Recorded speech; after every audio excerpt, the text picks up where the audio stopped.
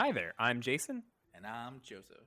And this is The Trek-In, a weekly-ish podcast talking all things Star Trek. This week we're discussing Star Trek Picard Season 2, Episode 7, Monsters. So let's get into it with the recap.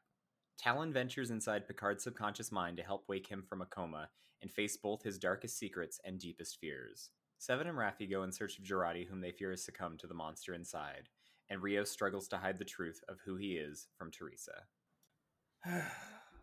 Just, you feel me? Yeah, that says it all, doesn't it? Yeah, I mean, really, at the end of the day, that's like, okay, so last week, I was like, all right, I'm just kind of annoyed that we're going to spend an entire episode in this, like, cerebral, like, mind thing. But at the end of the day, I was still hoping there'd be a good cerebral, like, mind episode, Spoilers, it was not. It really was not a good cerebral mind episode. It was like the writing was bad, and it was such a waste on James Callis because he was amazing. Like the performances of him was great. It's just the writing and the story itself. Like, what the hell are they doing? What are they doing? Yeah, I don't know. I was also kind of tentatively looking forward to Journey into the Mind of Jean-Luc Picard. I read the article that you had sent me about his previous past, and I like kind of was like, all right, so I can understand why this might be a very personal story for him. But then it all became like a ruse, and like here's something that we've been alluding to, like a little bit here or there, tidbits, almost Easter egg kind of plot twist to lead us here, and then we're going to give you pretty much nothing and then solve the nothing and tell you it's like they just told us the mystery and then they told us the solution to the mystery without actually giving us any mystery or any intrigue or anything like that. Like, this is just bad storytelling at every single level. And then to end the whole episode, spoiler alert, the FBI get involved for no reason whatsoever. And I'm just like, where's this show going? We have all these other threads that you've opened up for us, and they're not going anywhere. And you keep telling us this stuff might matter, but nothing really seems to matter. And then you're adding more. Like, I don't care about the Borg plot anymore. I don't care about the Picard plot anymore. Like, well, the show doesn't care about the Borg plot anymore. We hardly got any more of that. Like, God damn it! Like, there's nothing going on of any interest. And Laris just being like, not Laris. I'm sorry, not Laris being this like Romulan. It just doesn't make any sense. Like all the street cred that they built up with the TOS original episode concept, like, just vanished. Like, because now a Romulan is now handling it, who will one day be the ancestor to actual Laris, and it's just. Or maybe they'll just make it actual Laris. Who knows at this point? I don't know. It just doesn't make any sense, and I hate it. Like, I hate that I'm saying it because I was really excited by this season, and like, even though I wasn't a fan of like what they were doing, like, all right, I'm down, I'm here for it, and I was so excited when we got into the second episode and the alternate realities and all that stuff. Like, but this is just bad storytelling. It's bad. Like, I can go into details, and I have these notes, and we can go into this and that, but like at the end of the day, like, I really don't even care. It's just bad. I want to like find that fucking showrunner and wring his neck within an inch of his life. Let's talk about, I think, maybe my main disappointment from this episode, which you kind of alluded to earlier, but if people in the listening audience don't know, Patrick Stewart, there's a history of abuse in his family. Like, his father was an abusive man towards his mother when he was growing up. And so I was thinking that that's where this plot was going. And I was thinking that that would be really, really interesting. And I shared that with Joseph last week off air. And they didn't even go through with that. No, they didn't go through with it. And instead, they made it out to be like, all right, it wasn't him that was the monster. She was just crazy. Because apparently, by the 24th century, you still don't have mental illness under control. Because that makes sense in the Federation, on Earth, in Star Trek history. And he was, maybe not a great person, but he was just the guy trying to keep it all together. And I'm like, that doesn't make any sense for the Star Trek canon, and it's pointless because I know there's still something missing, from this revelation that he has that he doesn't want to deal with. But like, come on, like, you're piecemealing something bad to us. It's like piecemealing the worst pizza in the universe, and you're just not having a good time. But like, there's like, that's all there is. Yep, my reaction to that, them still like not even giving us the real answer, is There's more to this? Why? Yeah, there's more to this stupid plot. There's more to this stupid idea. Like, tell a decent story. Like, you have little elements of good storytelling here, like, or good ideas for what could be a good story, but you're not writing a good story. You're just incapable of writing good stories. You're just throwing out these little ideas. It's like they went to a blackboard, wrote all these ideas on the blackboard, and they just are shoehorning every idea they can get from that blackboard into the season without actually telling a cohesive story that involves any of those ideas. We're just rambling on. It's like what happens when you're in the middle of like telling a very long conversation, but every single time like the story seems to go one way, we get running a tangented conversation, so the story never gets told. You actually never get told the original story that started, and that's what it feels like. We're just having a ranting conversation that makes even less sense than some of my prattle. Like, come on. And that's saying something. That is saying something. Yeah, and you know what? It felt that way like in the show itself because they had the two sections of Jean-Luc's subconscious going on. They had the therapy session and then they had Talon running away with baby Jean-Luc from imaginary monsters. And I don't know why they did it that way. I don't know. And like you'd think like, all right, they're doing some weird fantasy genre thing instead of like the horror genre, which is usually what constitutes like these psychological, episodes. It goes more thriller and more horror, but they went more fantasy with that. Okay, I'd buy into that if they made it good, but instead we got some weird Black Panther monster coming after us. And I also had that it was a Black Panther monster in my notes. why are we going after Black Panther? Why? Like, and then okay, I get it. So this, what happened is the mom, has an episode. She runs out with Jean-Luc, and then Jean-Luc gets caught in the cellar, And she just leaves him. and she just leaves him because she's freaking out. And apparently, if he would have stayed there for a couple more hours, he would have drowned because of a flood.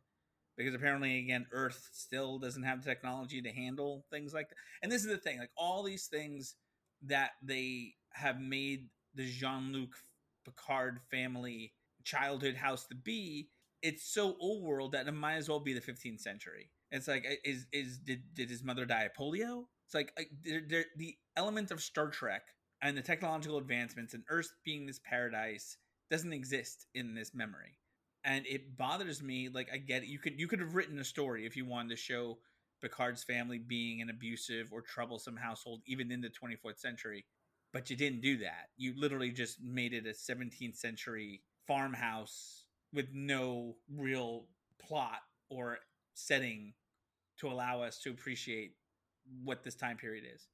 So, my very small counter argument for that is that canonically, Maurice Picard was against technology and didn't even have like a replicator in his house. So, maybe that is why it's so damn dangerous in Picard Manor. But then tell that story.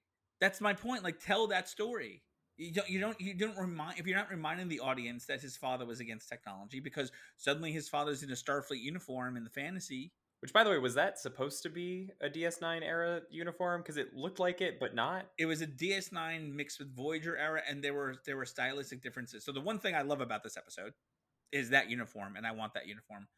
Oh my god, I want that uniform so bad.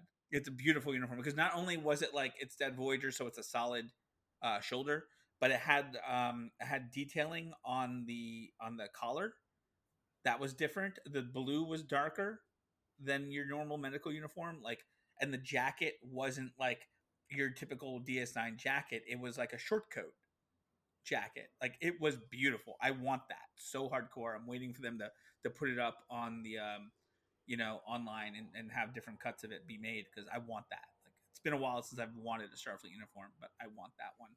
So that was great. So if we're just judging based on uniforms, then fine. This episode is the best episode of Star Trek Picard season 2 since the second episode. Great, wonderful, wins.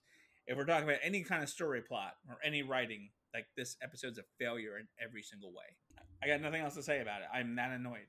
All the other points I could talk about. Oh, maybe when I don't even know her name anymore. Girl in the red dress walks into the bar. It's like Terminator. It was like Terminator.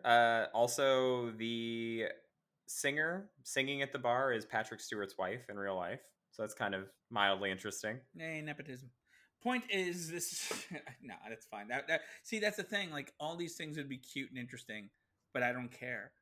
I mean, Renee is suddenly fine, so that really didn't matter in the overall plot. We're just doing things now. Yeah, I kind of think that whole thing was a red herring.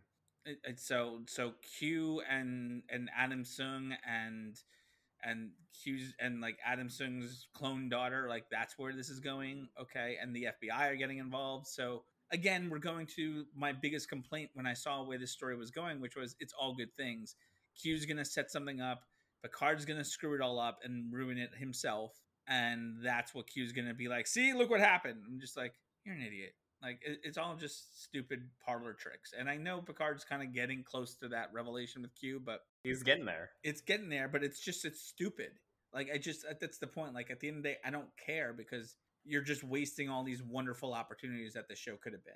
Oh, come now, Joseph. You don't want to talk about how the Elorians and the Q made a treaty over a bottle, and for some reason, Guinan brought that bottle to Earth and just has it. You don't want to talk about that? She did the hand thing.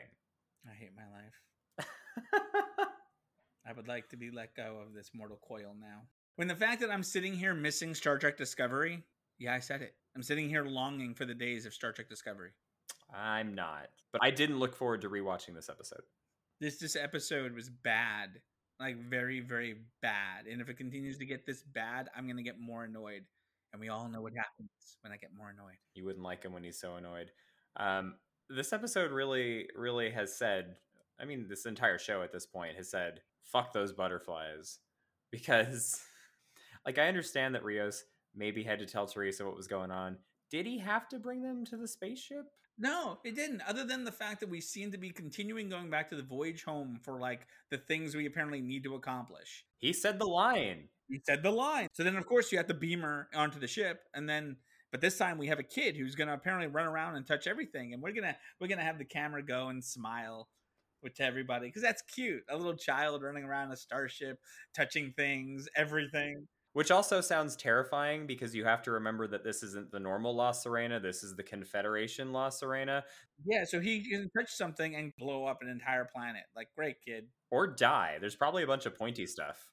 Again, if you want to tell that story, fine, tell that story and tell it well. You're not telling it well, so I don't care. People should know how to tell stories. This isn't rocket science. In fact, I'm pretty sure rocket scientists know how to tell a better story than this. Well, we know that for a fact because Star Trek used to hire rocket scientists as associates, and we don't have them anymore apparently. So now this is what we're stuck with. Akiva Goldsman.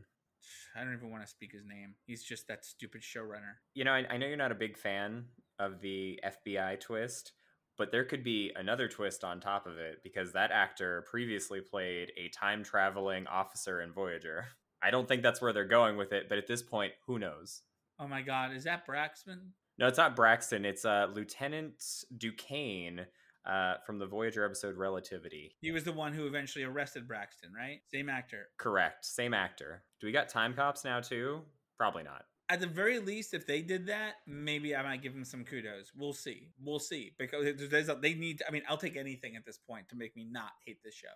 I want to like this show. I want to like where it's going. It's getting really bad. As soon as that guy took over, it's been a fucking train wreck. Yeah, there's always season 3. As long as they don't give the keys to that moron. You shouldn't be allowed near a computer. Shouldn't be allowed near oxygen. I'm sorry, I'm angry, people. I am. I don't want to be this angry. I don't. I want to be funny and clever and have a good time and talk about the amazing things Marvel is doing. But instead, we have Akiva. Yeah, no, I'm bummed out that this. We were so optimistic at the beginning of this season, and now it's just kind of. I don't want this show to feel like a chore because we very much care about Patrick Stewart and the rest of these actors. Yeah, and I like the characters. Like, if you just talk to me, like, the way this show started out, before Elnor died, I loved all the characters. All of them. I wanted an entire season of these characters running around the 20th century trying to get their shit together. And, having voyage home hijinks would have been amazing. It would have been fun. The levity would have been great. Like, that's not my issue. My issue is when they start just throwing everything except the kitchen sink in there. And there's still a couple episodes, so maybe we'll get the kitchen sink. So, and none of it matters, and none of it's written well, none of it's told properly. I don't know what they're doing, and maybe it's going to be something that finally makes sense, but I can't imagine any magical MacGuffin coming in and saving this plot. Well, we've got 3 episodes to bring it home, so is it going to be a crash or is it going to be a landing? I hope we fly, and then we can just look at these like middle episodes as like we never want to talk about them again. We'll never watch them again. But I hope it makes sense. At the very least, I hope we could see it make sense. And if they do that time travel thing, because the fact that they have the actor back, I mean, that can't be a coincidence, right? Of all the fucking people they get, you just randomly got this job for this thing. Maybe they forgot they cast him in the past. Who knows? I mean, they don't seem to care who they're casting for what character. Like they'll cast, they'll just have another Laris or someone else playing something, a younger version of themselves. Hell, they may just have this guy be the younger version of the ancestor of the time travel guy from the 29th century. That makes more sense considering the way the show goes. Where ancestors look exactly like the people you know. Everyone looks exactly like, I get it. It's funny in Back to the Future, and I understand like the Brent Spiner thing. We just accept that as canon now. Every Sung looks like Brent Spiner. I'm fine with that. But if you're doing it with everybody, like then why didn't we just have Patrick Stewart play his own father if that's what you're doing? If you're just assuming that everybody's father looks like their son and et cetera, et cetera. Like, and I don't mind. I would love a James Callis story like as his father, and you can play the exact same story. I just don't like the way they did it there. So that's it. So everybody else, whoever's watching this, whoever's listening and going through it, maybe you guys love it, and great if you do. We envy you. We do.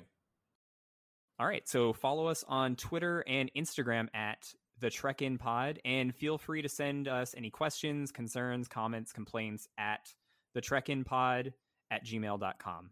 Until next time, I'm Jason. And I'm Joseph. Thank you for listening, and we will trek in with you next week. Hailing the frequencies closed.